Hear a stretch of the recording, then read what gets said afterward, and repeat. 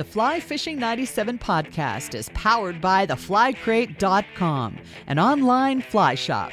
Join the Quarterly Fly Club today, your source for all things fly fishing. And Wait For It Films. For action-packed fly fishing videos and camera-related content, check out Wait For It Films on YouTube or at www.thewaitcreativeco.com. And Broken Tippet Fly Company. Blog and fishing apparel and accessories. Check them out online at brokentippet.com. You are listening to the Fly Fishing 97 podcast. What I really should have done and what I really would have liked to have tried was fishing for Goliath tigerfish in Africa with a fly rod. I didn't have a fly rod. None of my buddies had a fly rod. And we caught them up to 40 pounds. And they are absolutely terrific fighters. Just absolutely spectacular. And you don't get your mitts anywhere near the business end when you get them to the boat, though. That I should have, if I'd have had a fly rod along, I would have figured out a way to make that work because it was so much fun. For that particular fishery, that was in northern Zimbabwe a couple of times. And what we would do is go to one of the lakes and catch cichlids of all things, aquarium fish. Oh, yeah. And then go float it down the river and boom. It was consistent enough that I knew that if I had a fly rod, that would really do the job. For local, there's very, very little that beats that cutthroat fishery out at Great Central Lake, except casting over bait balls outside of Cape Bamfield when you've got springs and coho actively keeping the bait on the surface. Oh, yeah. And you strip through that and you get a whack and you don't know if it's a 4 to 6 pound coho or a 20 pound spring.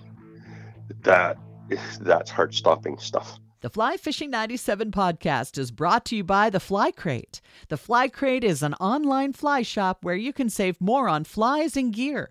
Shop between hundreds of unique flies and join the Quarterly Fly Club for hand-picked fly assortments for each season. Exclusively for our podcast listeners, you can save an additional 10% on The Fly Crate by using the code FLYFISH97. Go to theflycrate.com and use the code FLYFISH97 at checkout to save 10%. Welcome to this edition of the Fly Fishing 97 podcast. Really happy you chose to join us this time around, and we're going to head out to a beautiful part of the world, make a stop on Vancouver Island again, out to the area of Port Alberni. We've got Matt Stabler on the line. Now, Matt, he knows a thing or two about fish. Fly fished for a lot of years, a retired marine biologist, commercial fisherman, guided for salmon, halibut, big game in Alberta, and I assume spending a lot of time on the water still, I'm sure. Matt, thanks for coming on the show today. I really appreciate it. Well, yeah, thanks. It was a good reference to you, and I was interested in what you had to discuss. It's kind of like the way of life. So why don't you walk us through your journey, man? It sounds like it's been, you strike me as somebody that's done a little bit of everything, but why don't you start at the beginning? And of course, this is a fly fishing centric show, and I know that you were avid for a lot of years and probably still are, but why don't you walk us through your fishing journey a little bit? Sure. Yeah. Okay. I was raised in an very, very outdoor oriented family. 3 generations at that point in time. I was the 4th one coming into it. So before I could almost walk, they were packing me into elk and mule deer camps in the mountains in Utah. And by the time I could walk, I had been introduced to fishing in both Utah, Colorado, Nevada, that entire block, basically, an awful lot in Utah and Idaho. And so by the time I was 5 or 6 years old, I had a brother that came along a year after me. And so I think I was 6 and he was 5. And we'd cut willow switches and use a short length of floating line, which we snitched from either dad or grandpa or one of my uncles. And then whatever fly of the day that we could also snitch when they weren't looking. We'd go fishing for what they called natives, Western cutthroat, which were in those days fairly prolific and reasonably good sized. And there was rainbows mixed in with it. So you might say I was started off at a very, very early age of fascination. That didn't go away. It improved. My grandfather was an excellent fly fisherman, as is my father still in his late 80s. And most of my uncles were as well. And so it was just a natural progression. And I got reasonable at it. There was a lot better than me, but I got reasonable at it and caught my share. And then Dad decided to move the family to Canada, Saskatchewan. He took on a professorship at the University of Saskatoon, and eventually led him to become the dean of both economics and agricultural economics. But in the meantime, we explored the rivers and lakes of northern Saskatchewan like madmen whenever we could. It was a great way to round it out. I got to see a lot of different species that I had never seen before and learn how to catch them. And the learning curve was seriously good. I mean, it was a tough go at a lot of times, but when you won, man, you had something. Well, whereabouts in Saskatchewan? You say North Saskatchewan. Whereabouts were you based? We lived in Saskatoon. Oh yeah. Okay. And then so we launched out of there all over the place. I guided on the Churchill River canoe excursions in my late teens, based out of Lac Orange, and we'd take the boats all the way to the Manitoba border, and that was a lot of fun. Actually learned you could catch walleye, what they call pickerel there, on a fly. Okay. Which amazed the hell out of me. Are we talking flies like jig type flies or what, Matt? Oh, you catch them at the right time of year when they're coming into the streams and rivers to spawn, and you just put something out there that ticks them off. And they smack it hard. Right. Yeah. Jackfish in the shallows and whitefish in the lakes, like. Yeah, it was all really, and then of course they have a whole whack of stock lakes in there at that point, the gems, a bunch, and everything from splake to rainbows to brookies, browns, everything, just a collage. But the fishing for them was all really good. It was fun. It sounds my wife, pretty diverse. Yeah, it was. Yeah, when I met my wife, she broke in on me with she was a fisher woman because of her dad. And really liked it. And I taught her how to hunt, and we spent a lot of time in the north working those lakes. It was the perfect setup for the two of us way back then. Put me in some timelines here. Are we talking? Is this 60s? Is this 70s? Okay, back to the start of it. I was born in 58, and so it was the 60s in the States. Yeah. And just into the 70s into Canada, and I went back and forth a fair bit after that. And in Canada, stayed in Saskatchewan until the mid 80s approximately, and then decided I wanted to go back to school. I'd done a myriad of jobs, and I was tired of doing jobs that bored me and didn't pay as much as I would have thought I should get. So said the hell with it, and went back to school, and was studying to be a wildlife biologist at that point in time. And two of my fish profs sat me down and said, here's a list of 27 graduates in the wildlife program in the last 2 years. Here's their phone number. Call them. Talk to us tomorrow. And I said, what the hell are you doing? And they said, you've got a 3.86 G average. You're running on a roll all the way through this. But if you graduate as a wildlife biologist, the odds of you ever hunting to the level that you like to are not going to happen. So I phoned and I got a hold of, I don't know, a dozen of those guys, maybe a little more. Two of them still hunted. Both of them worked right through the hunting seasons and were no longer afforded that. And I went in the next day and said to the one prof who was running that department, if I flip, fisheries, should I go management or biology? And he said, for you, do a background in biology and do your focus on management. And that's what I did. No turning back. I came out of there with a 3.89 GPA, honor rolled all the way through, and hired the day I walked out of school. Well, hired 3 weeks before I walked out of school. I was headhunted. Where did you go? Lethbridge. Okay. Yeah. Yeah, and the outfit that hired me was out of Red Deer, Pisces Environmental Consulting, they were called. And the work we did was we reclaimed the Cadomin River coal stuff. We did pipeline reclamations. We did enumeration projects, lots and lots of habitat work. And it was all really fascinating stuff. I'll just tell you one little tale that sort of fits with this. Sure. I had a shock by the time I was in the second year with them. There was only 2 foremen.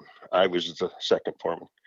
The other guy had been there for 4 years in front of me, and I just ran way through the ranks. I had a decent head for what I was doing, and I liked what I was doing. And the boss and I really hit it off. So I had a shock crew on standby, and I was going up to work the Cardinal River coal stuff that we had done, the habitat reclamations. And I knew that we had a bunch of fish that had really, really done well as a consequence. A couple of locals were keeping me informed with that. So I grabbed the 4-weight and I went in 2 days in front of the shock crew. And they were down in the Crow's Nest at that point in time, a long ways away. And I went out that first day and I tagged 52 rainbows with the 4-weight. Tagged them.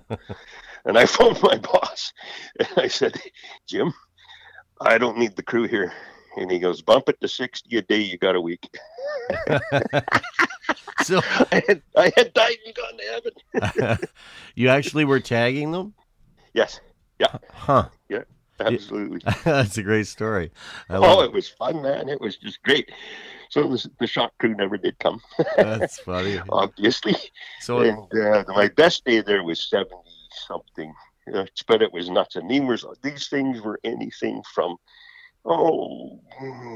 half to 2/3 of a pound up to 2.5 pounds. Wow. And awesome. The odd big boy, It was just brilliant. And a lot of recaptures too. I was surprised I got so many. That was eye-opening. I got a lot of recaptures on subsequent days. I find that interesting because that's something that we talk about sometimes on the show is like how often, once a fish hits a fly, you land it. Is it gun shy for a week? Is it a month? Is it a day? Is it an hour? Is it, Yeah. Well, the correlation I saw was the piggies, the fatties. They would hit a day or two later, no problem. But the snaky ones, the slender ones, they were a little more resistant to recapture. And it's just something I had in my notes. I kind of found it interesting as hell. Yeah. Yeah. Yeah. So if you had to look back, Matt, at like your journey in fishing, we'll get into all you've done since with whether it's commercial fishing, guiding, and your big game hunting for sure. But if you look back specifically to fly fishing, if you had to say, okay, this person really influenced me, I learned a lot from these people, who would you cite as influences? Well, it obviously came from my family to start with, and they encouraged me heavily. And as a consequence, I did an awful lot of it on my own. I learned as I went, and really the next big leap from the family, from my own understanding, hanging around with a few buddies that were into it, was when I ended up going to university. I ran into a fellow named Paul Venegard, who went on to become a national park warden. And he was the best fly rod I had ever seen, bar none, in my life. And him and I spent countless hours together in the Crow's Nest and a lot of other places, like the Castle and the Raven, all up and down Alberta. Mm-hmm. And he taught me, and he had 2 buddies that were both much better than me, but not quite as good as he was. And we hung out for, 4 years, 5 years. So that was a huge influence. It really was. The next, we're missing a big time period when I went to the Arctic, et cetera, et cetera. But I'll skip over that because I was the mentor up there. They didn't know what a fly rod was. Yeah, fair. Yeah. And then when I came south, I ran into a local fellow whose name I'm not going to mention, younger than me. I don't have permission. I didn't ask him if I could hand his name out openly. But when I got here, I was struggling to catch steelhead. And this fellow came along, one of my buddies, my age, actually a year older, came to me and said, "You got to meet this kid." And I said, "What the hell's he's going to teach me? You know, what am I going to learn from somebody like that?" And he goes, "He knows every single rock in the river, and he's caught every single steelhead in this river 4 times. Go with him." Hmm. So I sucked up to the kid, and my fishing went from catching 4, 5, 6 steelhead a year to, at the peak of that experience with that young fellow and several other buddies that live here, the best year I had was just shy of 300 landed on the stamp. Wow. Ridiculous. That was a huge influence. The next huge influence, Ian Forbes, by far. The reason I joined Fish BC was because Forbes was on there, and I had read a lot of his articles in Outdoor Canada. Yeah. And I have known a series of writers in my life, and I have found that, how to say this properly, there's an awful lot of them that are all hat and no cattle. Yeah. If you know what I mean. Yeah. And I wanted to check out Forbes and see if he was true to his writings and his nature. Mm-hmm. Him and I are now extremely tight buddies. We Right talk on. at least once a week. And he was the next level for me in the learning curve. He had forgotten stuff I had never ever played with before. Yeah. And he perfected my techniques a lot. Yeah. Since then, there's been nobody else to compare really with any of those. Those are some. I mean, you're naming some names there. I really want to try and get Ian on the show at some point, but I know he's when you say he's forgotten more than you know, he's been writing for a lot of years. How old would Ian be now? Would he be roughly? He's 83 or 84 this year. Yeah, but I mean, you're naming some names, some influences. That's really cool. So I want to get back to the water, but first I want to get to know your neck of the woods. You ready for a few questions, Matt, that Sure. might not have a lot to do with fishing? Sure. Are you a music guy? Let's talk tunes. So if you're headed to the Stamp or if you're headed to your favorite stretch, what's playing in the truck on the stereo? Rock and roll from the 50s through the 70s, or dusters, westerns, country and western, same time period. Yeah, good stuff. Almost exclusively. There is a little bit of newer stuff I listen to, but not much. Is that on CD, radio, or you got the satellite going? What's going on? That's on CD. And I got a stick that I just plug into the front of the stereo in the truck. Yeah. What are you driving? Ford F-150. Yeah. Big engine in it. I'm going to be getting rid of it this fall. Yeah. The gas prices have gone totally inane. And a few years back, I bought my wife a smaller car. That's all we're using. The truck almost never gets moved anymore. I don't want to fuel it. I just don't want to fuel it. So I'm going to go to something smaller. My buddy Tad, who lives in Tadpole on Fly BC, lives in Kelowna. He's got a really super efficient little 4-wheel drive that we hunt out of when I go bow hunting with him every year. And he said he's probably going to be able to find me one. So good. That's the next target. Right on. One fly pattern you can't live without. So, I mean, let's get back to the river days, the raven, the crow's nest, the one go-to fly pattern more often than not that you'd be tying on. It depends. Depends on the system, depends on the target, Like if you were fishing the crow's nest system and doing it at dusk, you had to have a Terra Narcissus nymph. You had to. I mean, that, because those things, they're monsters. And the funny thing with them, the harder you splat the surface, the faster they run at it. Yeah. Main target being browns. And they were. Other systems on the surface, there's a handful of brown duns, mayflies that I like. Royal Coachman caught me a lot. Mosquito patterns in northern Alberta. Uh, the offshore stuff and some of the northern lake stuff. Uh, Streamers like what you would consider a coho streamer. Yeah. Let's say we're at Great Central Lake, which is a very close lake for here. There are cutthroat in that lake verified up to 14 pounds. And we go sight hunt those. Used to. I sold the boat. I'm looking for another one at this point. And years and years, me and the young fellow that was working the rivers with me, I talked to you about, went up there and used an egg sac Albion and sight hunted those things. And you'd lay it out in front of them. They'd be up in the shallows hunting those Albions. And you'd lay it out in front of them like a good 20 feet because they're in shallow water and they're gun shy. I mean, you get 20 feet, 30 feet out in front of them, wait for them to come along and just give it the lightest twitch so it just moves and hang on. Yeah. It's heart-stopping stuff. I love it. So let's talk where you talk fly fishing or fishing in general. Like, is it social media for you? You mentioned, you mentioned Fly BC.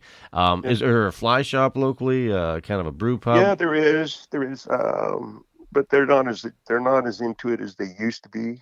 Gone Fishing is here in Pork at the Nanaimo, Courtney, Comox. And they do fishing of all stripes, and as well as firearms hunting, et cetera, et cetera. And when they moved to a larger store here, when they were in the smaller store, I thought they had a bigger selection of the fly stuff, unless you were thinking ocean bucktails for coho and stuff, right? But the regular stream stuff, they had a better selection at the old place. Before we started kind of hitting record here, I asked you how you pronounce your last name, and the name that came to mind was Kenny Stabler when you said Matt Stabler. So tell me, sports. Are you influenced by any sports? Any relation? Give me some stories on the background of your sports history. Sure, yeah. Kenny was my father's cousin. Well, anybody with that last name is pretty well interconnected. When my mother was alive, she did a huge investigation, genetics, et cetera, and came up with lists. And pretty well everybody in North America that has that last name is related. And so obviously I met him at family dues many times, played scrimmage together, broke my collarbone the first time playing scrimmage with him when my brother turfed me. My brother grew up to be bigger than me, unfortunately. So other sport, so I was a Raiders fan, obviously, but I watched a little bit of baseball. I was a real football fanatic for a long time. Not so much hockey, played it a bit, but didn't really follow it all that much. And then when they had their hissy fits this last go around, I just boycotted them. I used to watch football quite a bit, and I rooted for Saskatchewan an awful long time. Yeah. Lancaster and Reed were just fantastic performers. They were reminiscent of Stabler and two of his catchers. I mean, it was heart-stopping stuff. You're down to 2 minutes, and they're two and a field goal away, and they pull it off. Whoa. But since those days, I just the fascination is no longer there. I just don't do it anymore. Well, you're talking about a couple huge fan base teams here. Yeah. What's the biggest lesson you've learned through all your time on the water? Like, what keeps bringing you back, Matt? Why do you do this? It's an addiction. That's why I keep doing it. You want me to round out the profile from when we left Alberta? Sure, yeah, let's do that. And then it explains some of it. Sure. When I got out of school in Alberta, I worked for a significant period of time for Pisces Environmental. We took on the Old Man Dam project. We made the government there eat the line, no net loss of habitat. And our firm spent $42 million in 3 years making sure that did not happen. An awful lot of those structures exist today. And we're going back a significant period of time ago.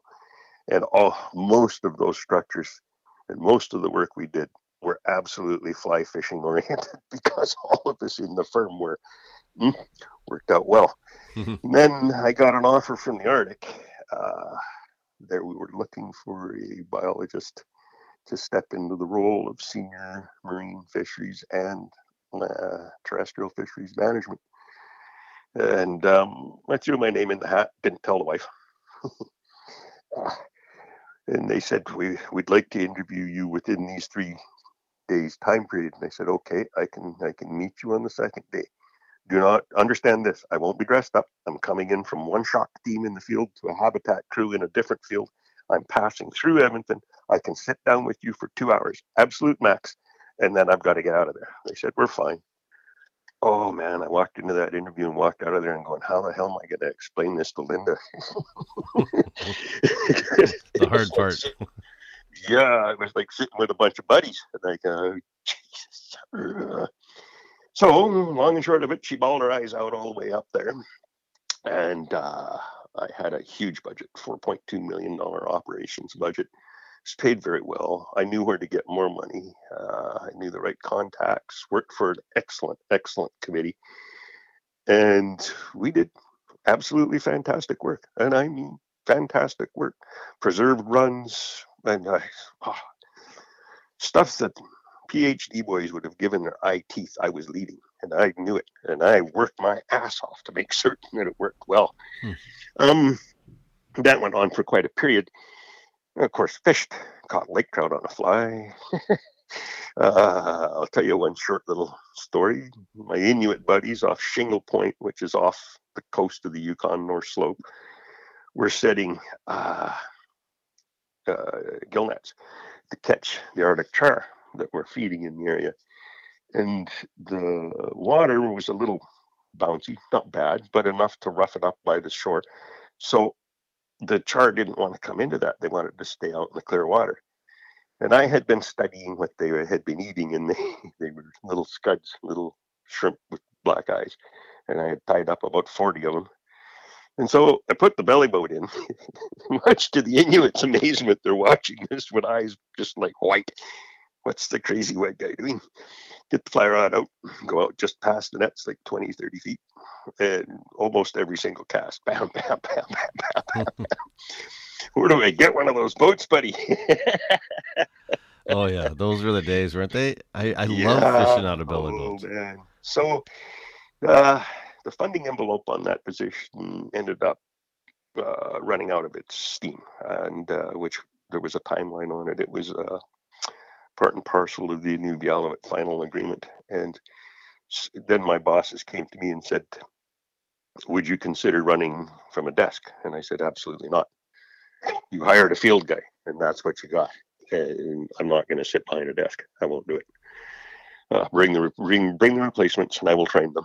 And I did, and wandered on, threw a dart in the map. That's basically how we ended up in Port Alberni. Really? My brother-in-law's brother was down here. I just wanted to get away from winter and regroup. And my brother-in-law's brother was down here. And so we came down, chatted with him. I rented a shack, took a loss on the place up north in Inuvik, but that was to be expected. The government dumped 42 houses on the market the same month that I dumped ours onto it. So that burned. So I rented when we first came down. And we did nothing for a year. We ran around the island and fished, hunted, and camped, and had a great time. And then a fellow who had worked in the Arctic just previous to me doing so, who was working for DFO, heard that I was here, and he contracted me, and he called me and said, I'd like to run you as a contractor for the fisheries and oceans. Yep, okay, let's do it. So I did that for a bunch of years. And then in doing that, got to know a handful of trollers and got in with a couple of them real tight. And now I'm still on the water trolling, even though they only let us go 5 weeks a year and they call that a season. Wow. It's addicting. It's absolutely addicting. Through that, what have I learned? Never ever believe that anything you're focused on and think that this is the only way that it can happen is that way. Always expect the unexpected. And the same level, patience. Because if you ain't got it, you ain't going to get it. I love it. It seems to me like you've been somebody that's been able to go with the flow. Like when it comes to your career, like you jig here, you jag there, you turn left here, and you end up where you're at. And when we started this conversation, you're like, I'm working basically 5 weeks a year, but you're still doing it, so you must love it. Yeah. Oh yeah. Like I said, it's an addiction. My partner is in his 70s. Yeah. I'm in my 60s. Like, we're still doing this, and we grin. Like, we don't make an awful lot at it. It's hard on the body at this age, but you just grin from ear to ear when you're out there doing it. I mean, I love it. So we got Matt Stabler on the line. Matt is out of Port Alberni, British Columbia, Canada. He does saltwater fishing charters. He has retired marine biologist, knows his way across the waters in both the States and Canada. Commercial fisherman now, and was guiding recently, doing some big game stuff. So where are you at now in your fly fishing? Is that something that you is it on the back burner a little bit right now, or are you still managing to get out? Yeah, I still get out occasionally, but the whole, brutally honest, sport fishing now is because of things in my life and health issues, etc. Sport fishing now has become limited to maybe 30, 40 days a year, whereas previously it was 200 days a year if I could do it. Wow. At least 100 all of the time. Yeah. And I understand the limitations that have pushed me here, and I'll tell you what, I am damn happy I got the memories and I'm damn happy I did it while I could go as hard as I could. Well, I'm damn happy that you decided to take my call, because I talked to Randy Pascal, your good buddy, and he said, man, you need to get Matt on the show. He may not come on, but give him a call. Yeah, I'm usually pretty bloody private. Yeah. But he got a hold of me before you did and said, hey, buddy, would you do this for me? Well, said, sure, all right, Flooney, no problem. I'll deal with it, no problem. I appreciate it. I find that conversing with you has been quite enjoyable. Absolutely, 100%. It brings back memories that sometimes simmer in the background and you forget about, Well, and you seem to you seem to be sitting on a lot of stories, man. So we'll dig into some of these. So we talked about why you do this, why, the addiction. I think that's fair. You're the only person. I've done 214 interviews and nobody's told me it's an addiction, and I totally know it is, because you're damn straight. And some are more healthy than others, right? In my mind, if this is a healthy one, let's follow that, right? Yep. Fill in the blank for me, Matt. When you're not fly fishing or you're spending time in the water fishing, what are you normally doing? Well, I do a lot of yard work, garden work. I hunt hard. And I help local ranchers out. I also, I'm a butcher, and I help them out with their livestock and take care of that, cut wrap, make sausages. Like I said, focus heavily on hunting. Play around on the internet a fair bit. Walk my dog every single day. What kind of dog you got? Wolf cross. Linda and I have been raising wolf hybrids for just over 40 years. And this is our old gal now. The boogeyman, Boogs, his real name was Amaruk, but everybody called him Boogs because I called him the boogeyman. He was 145 pounds. Wow. And he was incredibly aloof around everybody except Forbesy and Tad. And those two, for whatever reason, he decided they're my buddies. Yeah, it's the mum of this one. He was half Timberwolf and half Alaskan Husky, the Timberwolf off the Yukon North Slope, the Husky out of Inuvik. Her mother was a Silu, half Arctic Wolf off of Victoria, a.k.a. Holman Island. Yeah. And the Quarter Shepherd, Quarter Lab off of this island. And we mixed those two. They had 22 pups, and a bunch of buddies got them, and I know where most of them ended up. Kimmy was one of the last litter. Yeah. And most of her kin have gone. She's now 11 and a half. But all of us always walk all together. That's the way to stay in shape. Keep going, keep going, keep going. Sounds like an amazing animal. I mean, you're talking, I'm a huge dog person. I can't imagine not having a dog in the house. It's just, for me, it would be weird. Yeah, I'm currently looking for another one right now, a pup. we kind of been reminiscing on your career a little bit, but tell me, Matt, the best gig you've ever had, like what to date, and maybe you're doing it now. I don't know, but what's your favorite job if you look back over your career? Oh, man, that's tough. Uh, I would say there's two of them that are basically side by side. Both of them had incredible opportunities and incredible fun and incredible people to work with. And the first one would be working with Pisces in Alberta as a fisheries consultant. And man, those were some damn fine times. I really, really enjoyed that. And the being able to go fishing when I wanted. I mean, the, the one time we went in to do an assessment of another spot off of Cardinal River Coal, and I looked up and there's a monster bighorn sheep there, and it's looking back at me, and he's way outside of the boundaries that he should be, and the season opened the next day. And I phoned my boss, and he knew what it was before I even said a word. He said, "You seen him, didn't you?" He said, "Go get him. You could take the little cowboy, and then you could take Mark with the big machine and a horse when you get him. Yeah, good luck. Don't take more than 3-4 days." Day two, we were coming back down the mountain, and then we went back to work. I mean, fringe benefits like that, and those people like that, that's awful close to the heart. But the other one, the work out of the Fisheries Joint Management Committee in Inuvik, at the there's an office up there called the Joint Secretariat, who was run by Norm Snow. Norm's still with us. He is a double or triple PhD biologist extraordinaire, and he treated his people like gold. I mean, if you did the job and you excelled at it, he prevented anybody from getting in your way, and he encouraged you all the way along.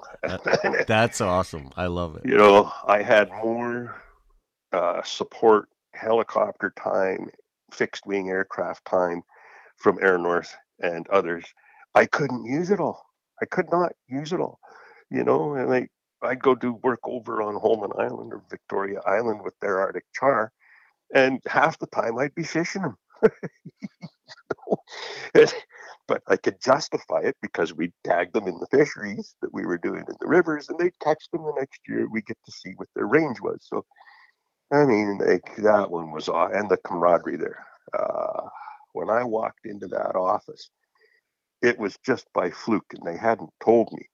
But a fellow I went to high school with and played football with was in the next office as the wildlife biologist. That's all right. Yeah, him and I just had a lengthy chat again today. Just today. I mean, so how do you decide between those two? Yeah, fair. Okay, let's flip this coin. What's the worst gig you've ever had? Oh, driving truck. Really? Yeah. Oh, yeah. I didn't like it. I guess no welding. I guess I don't.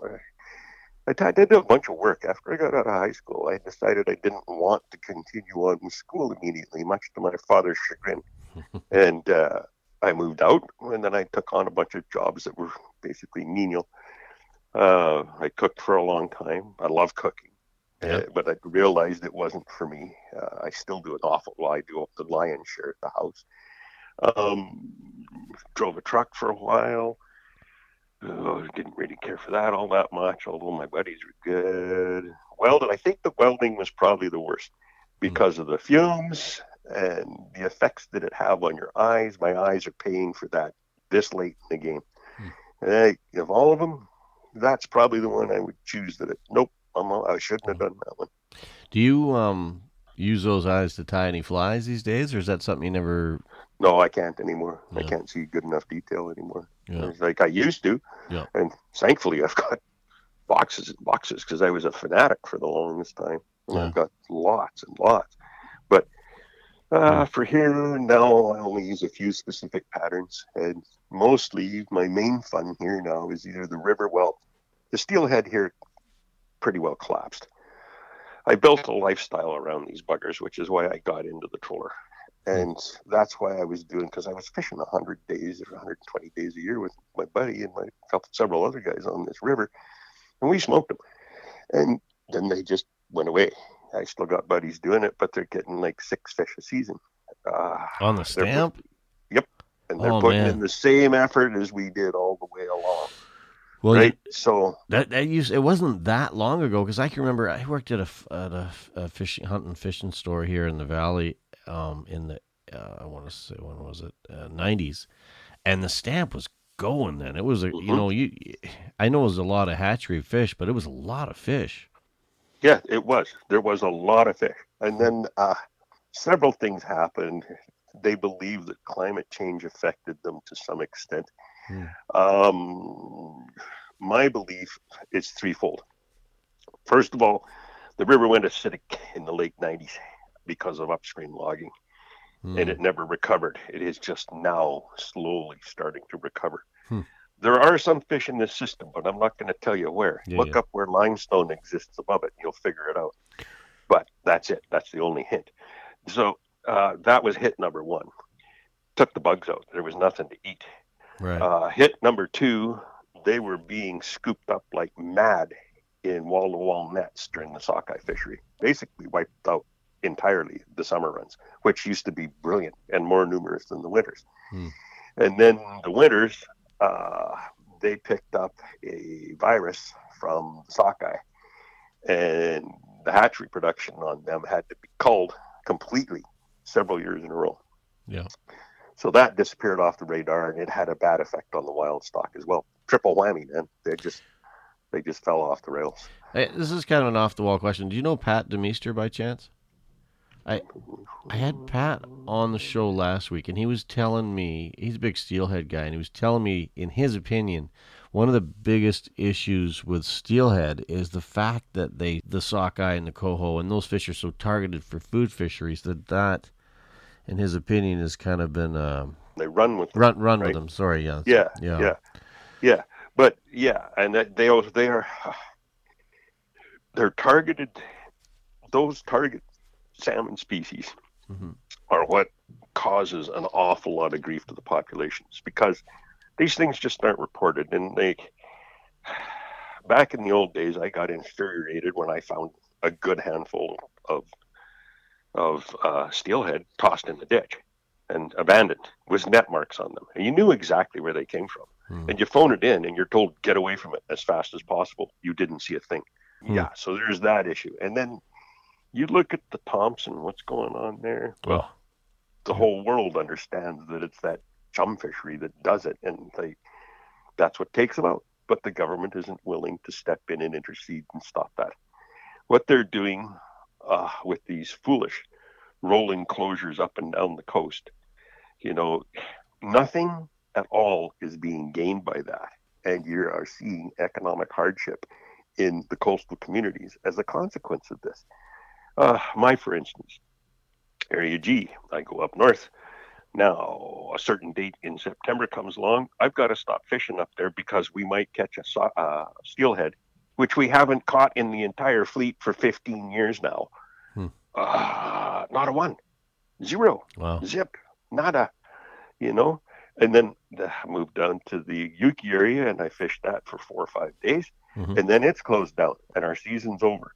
And we leave fish in the water because we're protecting a unicorn that doesn't exist. Wow. Yeah, interesting. This is a silly question. I know nothing about the world of commercial fisheries. How are you, when you say you're on a trawler, how are you fishing for these salmon? There's 3 lines assigned of the boat. On our boat, first downrigger weight, we call them Gerties. Right. They're hydraulically driven. First one will have a 60-pound cannonball on it. The next one, 45, so it shears out, and the rear one, the 50. And every fathom, or 6 feet, or every 2 fathoms, or 12 feet, there's a set of marks on the wire that goes down to it. The wire is a really heavy-duty wire. And what you have is a terminal piece. In the old days, we ran flashers and hoochies and spoons. These days, all we run is plugs. That's all they allow us to run anymore. They backed us into that corner. And that's all we do as a consequence. But so what you got is a clip that goes onto that wire between the marks. Yeah. And anywhere from 30 to 80 feet of monofilament between you and the fish. And your hands, your arms are the rods. Wow. Really? See why it's addicting? So you well, your hand line. So basically, are you the fact that you're fishing plugs? Does that somehow kind of get that sport fisherman in you kind of comes out, or what? Oh yeah. Well, Yeah. like the whole thing's a game. Figure out what they're on. Figure out what they need. Yeah. I paint plugs. I paint plugs for the boat, and I'll tell you, I've got a couple that are just sporties will never get those secrets out of me. Yeah, no, fair. Except for a couple of real tight buddies. No, I get it. I'm not even going to go there, but Yeah, I think yeah, it's a well, we've stayed in the top 5% of our entire fleet for the last 20 years. Huh. And most years we're either number 1, 2, or 3. There's a reason for that. We study the heck out of it. We've got really good electrics on the boat. I mean, really good. And we study that. We pay real attention to the terminals and how to fish them. Okay, so You put a biologist together with a guy that had been doing it 40 years when I come along. Yeah. It better work. yeah, no, exactly. And it's rare that I have somebody on the show that has the science background and the field background at the same time, and the commercial fishing. It's like the trifecta. It's interesting to me. So, are you targeting sockeye, coho, Chinook? They haven't. Well, yeah, we used to target sockeye. We may again in the future. You never know. Yeah, it's possible if the runs ever get into the multi-millions. What they have done in the commercial fishery, we used to have what was called an area license. The area license allowed us to catch all the bottom fish, lings, halibut, rockfish, salmon, all the salmon, pretty well everything out there that swam. Then one by one, they have knocked them off. Today, we are allowed to retain Chinook, period. Yeah. What's your favorite salmon? If you're going to sit down for table fare, and I know you say you like cooking, but I pretty much think I know the answer, but I'm going to ask it anyway. What's your favorite? What to eat? Yeah. Adam's sockeye from the west side of the island in Peak Run. They are little fat burgers. Yeah, sockeye. Not and then, that little. Okay, let's put them in order here. Sockeye followed by either Winter Springs or coho. Yeah, I feel that. Would you ever eat a pink? I did once. Sorry, because I feel the same way. It's like I don't eat trout. We let them all go because to me salmon are so much better. But you get the sockeye has just got that oily dark flesh. It's so good, and the coho for me is next. Like I just think that, I just hope those. And I also like springs, but the winter springs are the best, and the ones I guess it's because I've caught so many in the summer. I really like the springs for the fight. And there's a certain size, 25 to 35 pounds. That thing's going to show you a hell of an interesting time. But table fare, not so much. What do you think about the white springs? As far as they're fantastic. Okay, and then here's an interesting one for you. Amongst our fleet, the white springs that we catch offshore before they ever get a sniff of fresh water are preferred by almost every single trawler out there. Is that right? Yeah, and I'm one of them. That's interesting because I used to fish for those in some of the lower mainland systems and have taken a few and never really got it. I'm like, well, I don't. Yeah, well, once the problem with them is they have their oil content is absolutely through the ceiling as compared to a red, and once they hit that fresh water, they change really rapidly compared to the reds, and they go off incredibly. If you don't get it a day, even for me, like if you don't get it 4 or 5 hours into the fresh water, don't eat it. And why you can smell it? Silly question, but I'm not a biologist. You were. Why is the meat white? Does it have to do with keratin, or is it what's the deal with that? Yeah, you hit it on there. It's a genetic thing. The reds are able to ingest keratin and infuse that, and they pick up the pigment from that. Okay. The whites they eat it. They get it. They get the carrot coming in, with the krill and everything else that they're eating out there. With the krill's the high red content for most, Right. and they absorb the oil, but they don't absorb the pigment. It's just a Okay. genetic difference. That's all it is. So it's not so much that they're eating different foods. No. They eat Yeah. identical foods. Yeah. Interesting. Had no idea. Always curious about that. For those that don't know what we're talking about Chinook, or what do they call them in the States? Silver? Spring. No, spring. Kings down Kings. there. Kings, Kings down right. there. Kings. Yeah, we call them Chinook or Springs up here. Right. So, and there's some runs that are very big runs that have strictly just white meat, and some of them have the that pink, reddish pink. But yeah. Yeah, we call them marbles. Okay. The ones in between, and then reds. Red, marble, and white. Yeah. I want to take it back to fly fishing, and I know you might have to go back to the vault on this one, but I want you to paint me a picture, Matt, of your dream day. So think where if somebody put a fly rod in your hand today and you could go fish anywhere, kind of recreate that for us. What would you be throwing for? What kind of flies you throwing? That system. Well, like you mean locally, Canada kind of thing? You know what? It's a blank canvas, man. Anywhere. No. You know what I really should have? What I really should have done, and what I really would have liked to have tried, was fishing for Goliath tigerfish in Africa with a fly rod. I didn't have a fly rod. None of my buddies had a fly rod. And we caught them up to 40 pounds, and they are absolutely terrific fighters. Just absolutely spectacular. And you don't get your mitts anywhere near the business end when you get them to the boat, though. That I should have, if I'd have had a fly rod along, I would have figured out a way to make that work, because it was so much fun. For that particular fishery, that was in northern Zimbabwe a couple of times. And what we would do is go to one of the lakes and catch cichlids, of all things, aquarium fish. Oh, yeah. And then go float it down the river, and boom. And it was consistent enough that I knew that if I had a fly rod, that would really do the job. For local, there's very, very little that beats that cutthroat fishery out at Great Central Lake, except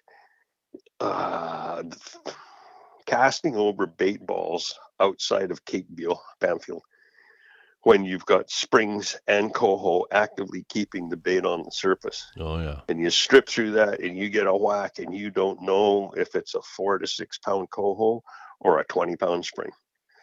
That's heart-stopping stuff. Is that in the kelp beds, or is this in the open ocean? No, that's in the open ocean. Just took that little whaler out there with a real good buddy, did this repeatedly. And we just idle around and wait for the birds to go insane. As soon as the birds went insane, you zip up, stay off of the bait ball so you don't spook them down, and go to work. Spooled too many times doing that, but I'll tell you what, it's worth it. That sounds amazing. I've actually tried that so I'm in the interior, but some of our lakes are full of kokanee, and we'll see bait balls once in a while where the seagulls are really working it, and then all of a sudden you see them, it looks like they're jumping out of the water to get away from something. Yep, they are. Yeah, that can be fun, but it never seems to work out. My hopes are always bigger than what actually happens, but Well, keep at it; it'll happen. Yeah.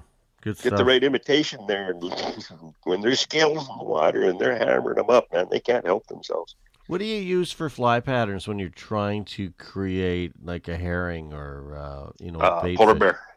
polar bear, and crystal flash. Okay, like a bucktail. Yeah. Yeah. And then some of the polar is dyed, right? So that you get that, like on the back, you want that a dark green blue on the very top of the back fade, little greener, a stripe of chartreuse, and then mother of pearl with the flash in the belly. You do those guaranteed.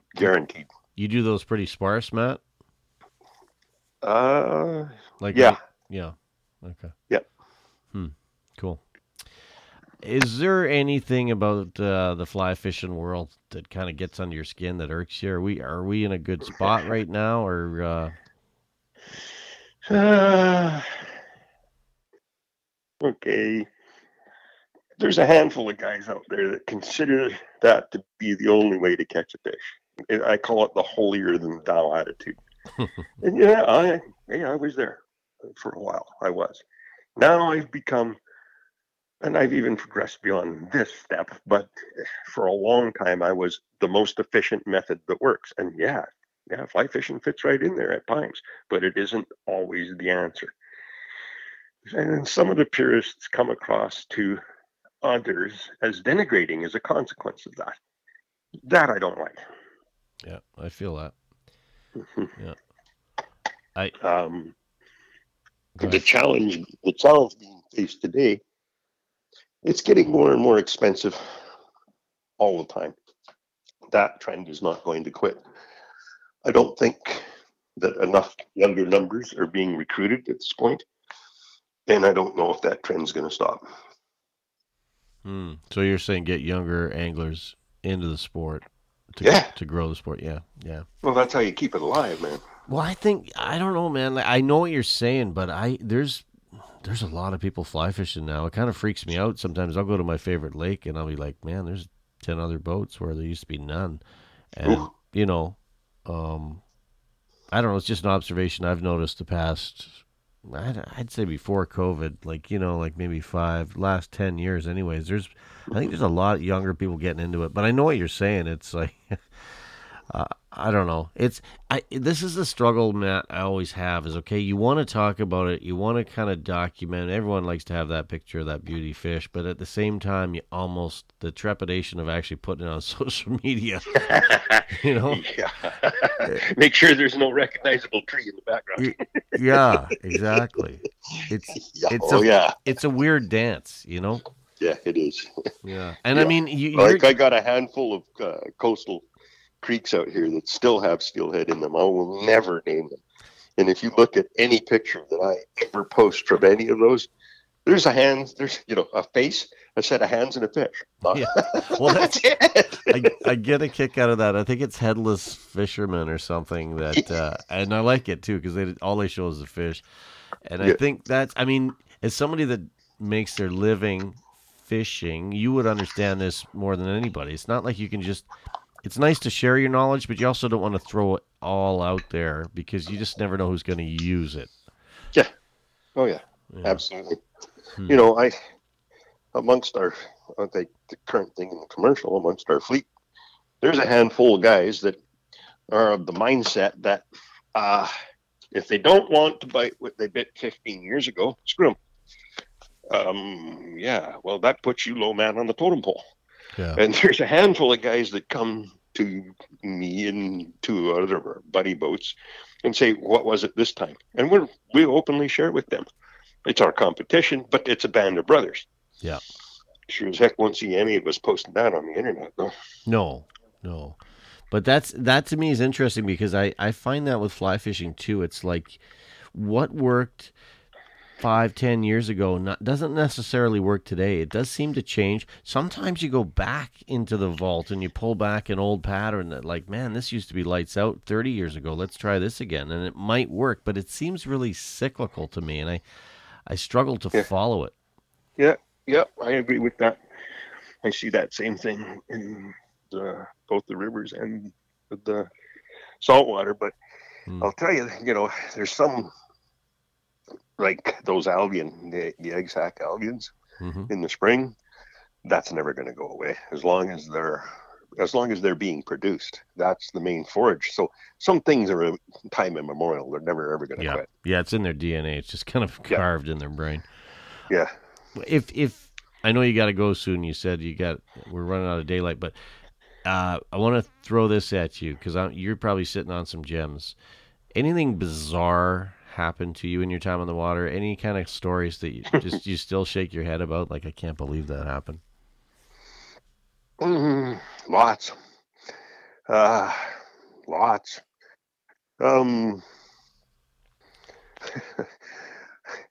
Okay. I'll tell you one. This wasn't fishing. This was moose hunting. When I lived in Saskatchewan, my best friend was a mixture of French, Cree, and Apache. And him and I hunted and fished together all of the time. We were in northern Saskatchewan. We had the fly rods and gear rods and rifles, and we were looking for a moose.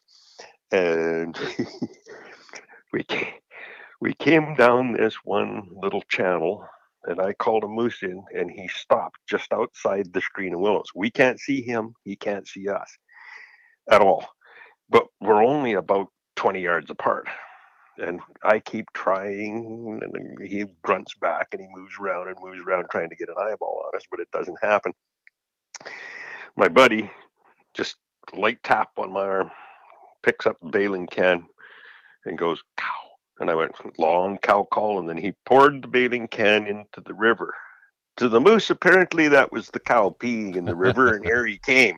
He come off that cut bank, and his right rear hind leg went right through the middle of that canoe and dumped it and dumped us all of our Wow. gear into the river, and away he went through the forest. So we collected what we could, dived up the rest, cleaned the guns up after fetching them out of the muck. Oh, Lordy. Wow. Lost one rod and one gearbox out of it, but got everything else. Took us 3 days to patch that canoe up with T-shirts and spruce gum that we boiled on a little fire. That's a beauty. I still hate that moose. Wow.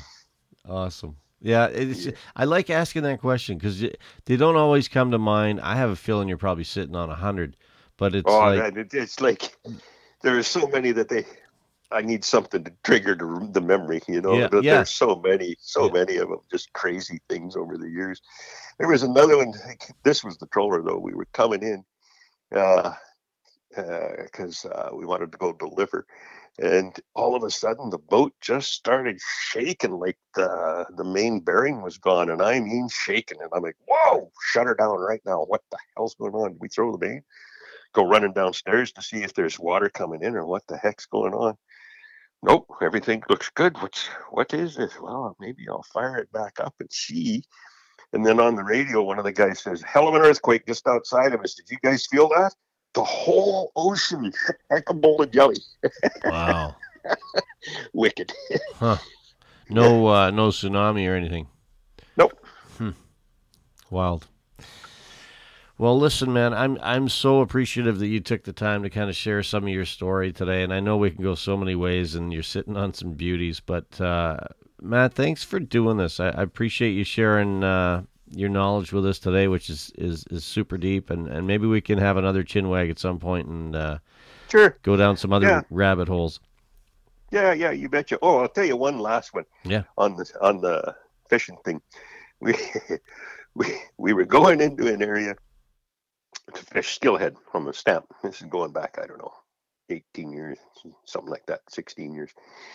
And when we get to the trailhead, there's a foreigner fellow there. He could speak English, Norwegian, I believe, but it wasn't all that good. And a buddy of his that was German that spoke no English whatsoever.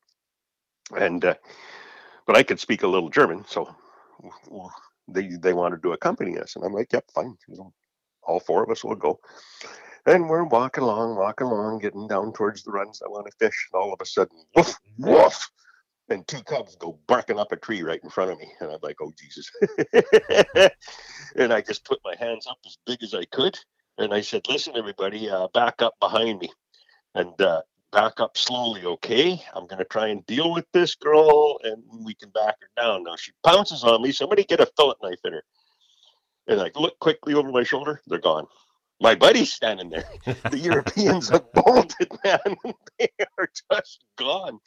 Mama comes out on the trail, does about 10 or 12 of the bouncy steps on her front end, popping her teeth at me. And I just, look, I got no interest in your kids. Got to back off. Get them the hell out of here. And after a couple of minutes, she settled down, went and collected the kids, wandered.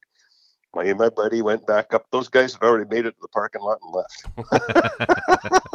We were just going to tell them the coast was clear, That's how to clear a room in 30 seconds. Yeah. Love it. All right, my friend, I appreciate it. Have a great season out on the water, and hopefully you get in some nice salmon and plenty of them. Okay, thank you very much, sir. Appreciate it. Don't hang up on me. This is you've been listening tonight to a chat with Matt Stabler. Matt is out of Port Alberni, British Columbia, Canada, retired marine biologist, commercial fisherman, and guide. Thanks for joining us this time around. We'll catch you next time. The Fly Fishing 97 podcast is brought to you by theflycrate.com. Thank you for listening to the Fly Fishing 97 podcast. Your feedback matters. Let us know if there's a person or topic you'd like discussed. Email us at mark@flyfishing97.com. Until next time, tight lines, and we'll see you on the water.